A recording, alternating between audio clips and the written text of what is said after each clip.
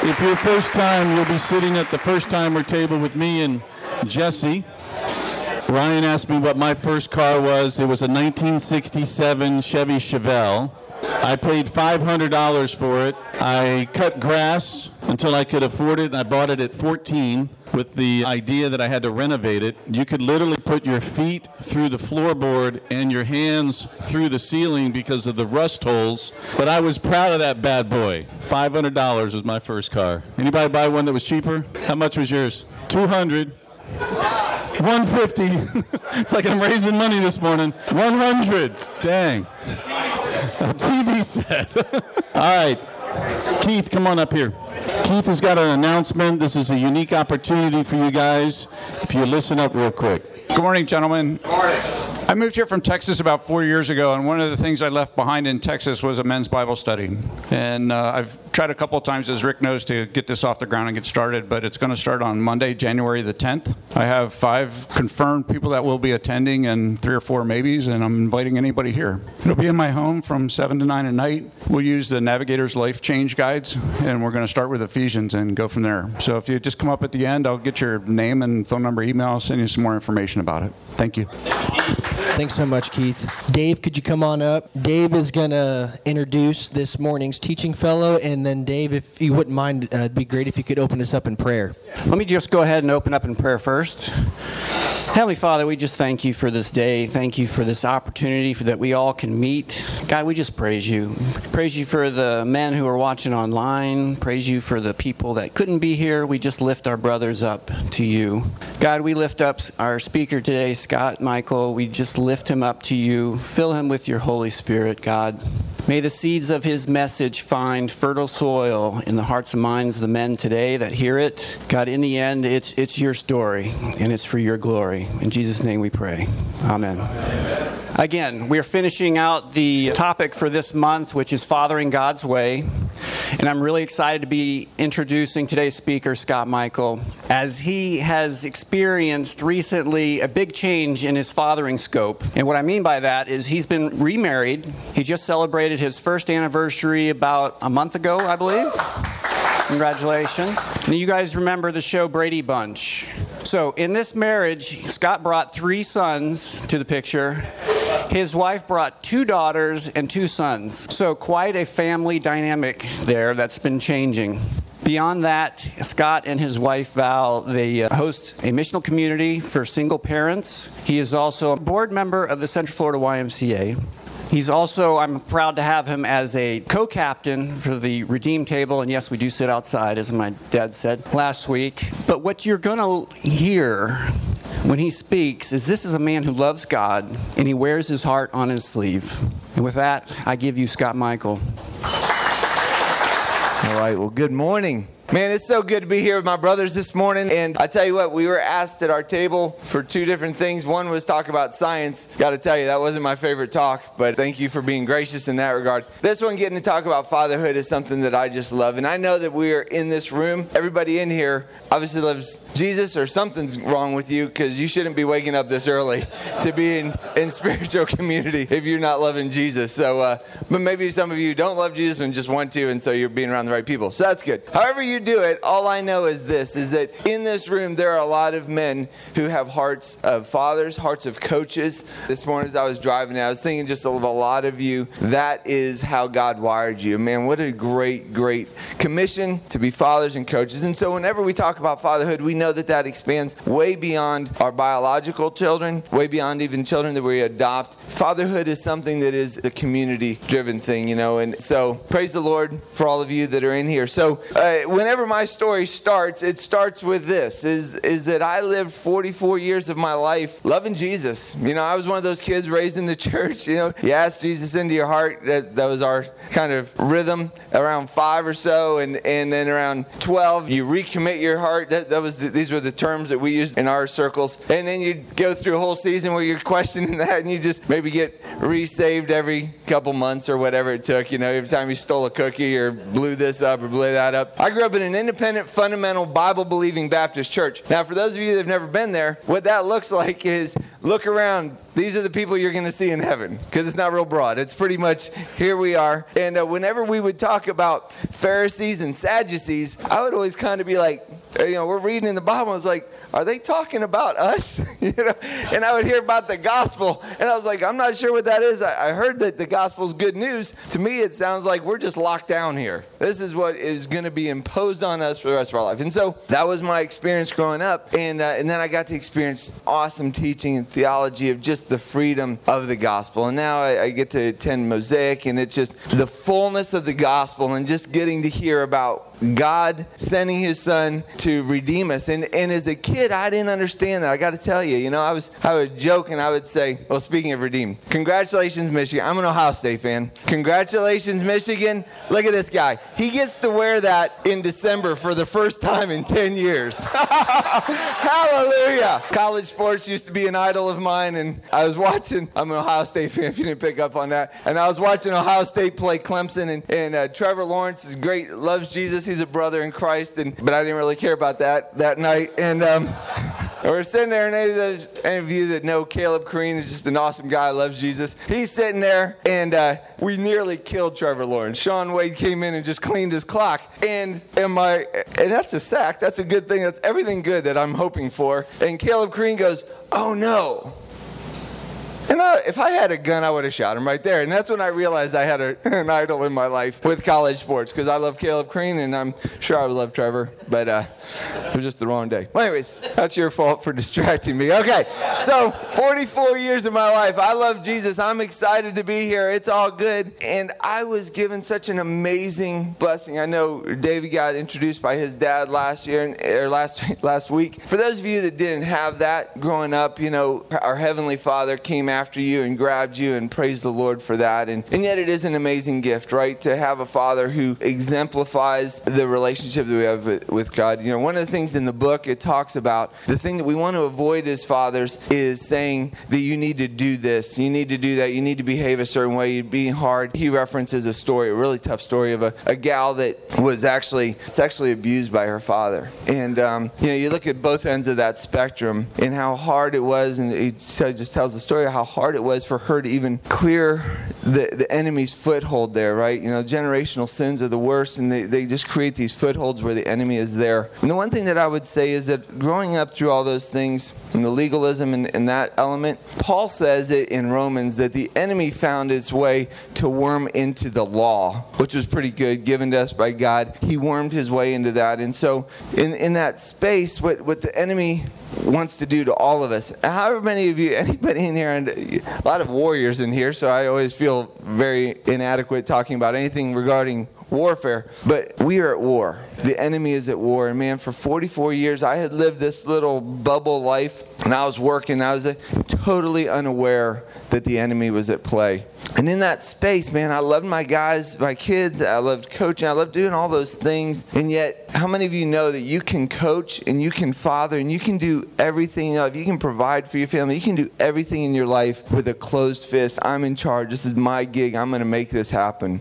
Any type A people in here? Oh my golly. Anybody ever when you were a kid, you go to a roller coaster park or you go to a theme park or whatever, and you're like a little bit scared of the big rides? Remember that season of your life? You're a little bit scared, and you talk tough all week, and maybe you have an older brother or friends that you're going with. I'm going to go on that ride. I'm going to go on that ride. You got it in your mind. You're like, this is no problem. I got this. And then you get there and you see it and you're like, oh, this is not today. Not today. We're going to do this a different day. Or you push through, but there's anxiety. Well, thinking about today, I thought today is the day I'm going to be able to do this thing without crying. I was pretty sure that was going to happen, and now I'm pretty sure that's not going to happen. So it was nice talking to y'all. This is going to get rough from here on out. All right. So I did that, and it was just so much like this. And I love my guys. And when I was about 44, I love my wife. Idolatry is something that I've become very aware of because I didn't realize how many of them I had in my life. And one of them was my wife. And then an idol is anything we put higher than God in our life. And man, I did. I worshipped the ground she walked on. I would work stupid hours to provide the best I knew how to. Come to find out I wasn't really good at some stuff. But I was in that space, and so one day, I guess it's been about 7 years ago now, or 5 years, whatever it is. Maybe I was 42. Hey, that's good news. I didn't go, well, no, it took me 2 years after that to figure it out. So yeah, so it was, anyways, get my timeline straight. Anyways, let me tell you this. I found out that the enemy had his way in my wife's life. And I feel like I have a lot of communication time with God, and I love that. But there are 2 times where I know I heard the audible voice of God. One of those times was I was in the bathroom getting ready in the morning. I'm looking in the mirror, and I'm broken, so broken. I mean, I was born, bred, everything to be a husband and a father, and now I'm sitting there and I'm looking in the mirror and I'm like, well, wife, this is not looking good. And I'm thinking to myself, have I lost influence with my boys? And I'm thinking, the woman that they love more than anybody else is saying, I'm out of here. And I can just remember thinking like, oh man, have I lost influence? When God, you only have a couple moments where God speaks audibly in your life. This is one of mine, which is kind of like humbling, let's say that at the minimum. I hear the voice of God say, I can raise your boys without you. Nobody's writing a devotional on that one, kids, right? That ain't selling. That ain't selling, kids. But it's so true, man. Having a heart of a father, we can do it like this. And man, for 4 years, I went every week to a pastoral counselor who it felt like he was just beating me upside the head with a spiritual 2x4. And this guy, the way I met him was, first of all, I was going to Northland at the time. For any of you in the area, Northland, big church back in the day, and still big church, but anyway, so I call over there. It's August. I'm like, hey, we've had some really bad stuff happen in our marriage, and I need somebody. It's August. They said, no worries. We have a class called Marriage 911. I said, well, that sounds exactly what I need. We have some first responders here. 911 guys. That will be meeting in February. At that point in my life, I was doing this thing a whole lot. I was like, great, I'll keep the wheels on this. I'll keep this thing on right now. I got 2 flats on 2 opposite corners, but I think I can keep this thing rolling till February. That's probably more like September. God.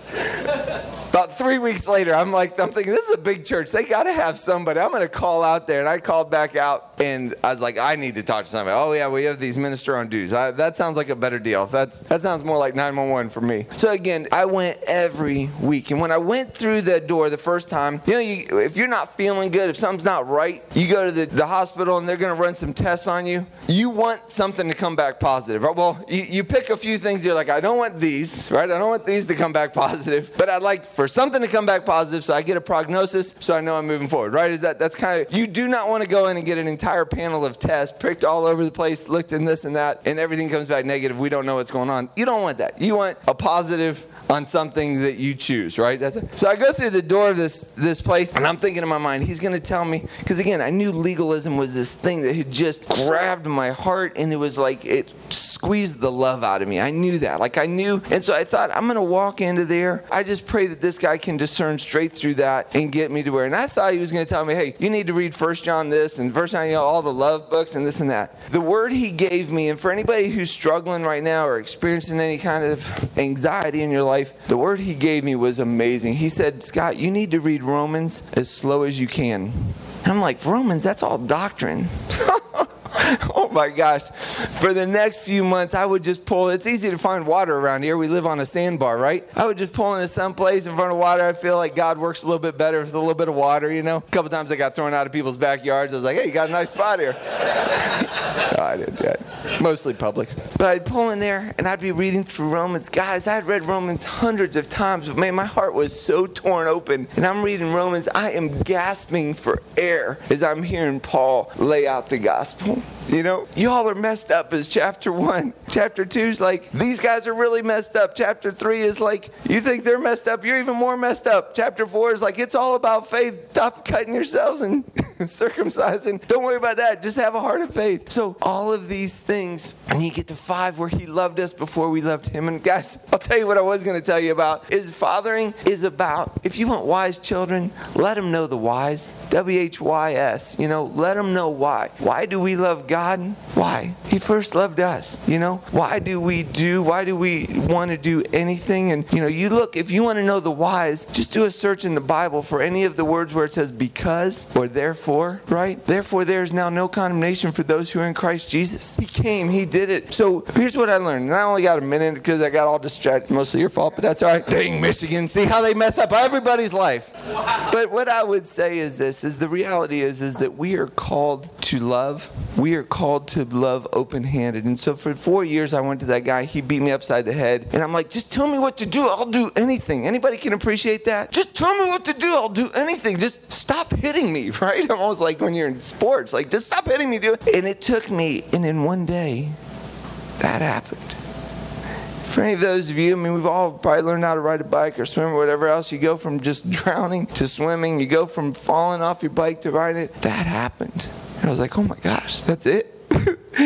I'm not very fast learner, folks. It took me 3 years to learn how to do that, and it took me another year just to keep it open. But guys, when you're loving your children, when you're loving the people that God's called into your life to father, I promise you this is it. Because our children what is caught is infinitely more than what is taught. And you can teach your children until you're blue in the face, every principle, every this, every that. But if you explain to them the why is because it's about being surrendered, about abiding in Christ, when we do that, I think he even spent an entire verse in the Bible about it. Seek ye first the kingdom of God, and everything else will be added. Man, it doesn't matter how old your children are, where they are in their life, even God is sovereign and God loves you. That's our message to our children. That's our message to our own heart. God is sovereign. God loves you. God is clear in his communication with you. Those 3 things, if we can communicate those 3 things, be surrendered. Be is so much more important than do, and do is pretty important. Anyways, that's my message to y'all. I apologize I missed all of it. I got a ton of content. Anybody want to meet afterwards for about 2 hours? We can cover a lot of stuff. But brothers, I love you. Be aware the enemy wants to destroy you. He wants to destroy every relationship in your life. And live with your hand open, man. That's it.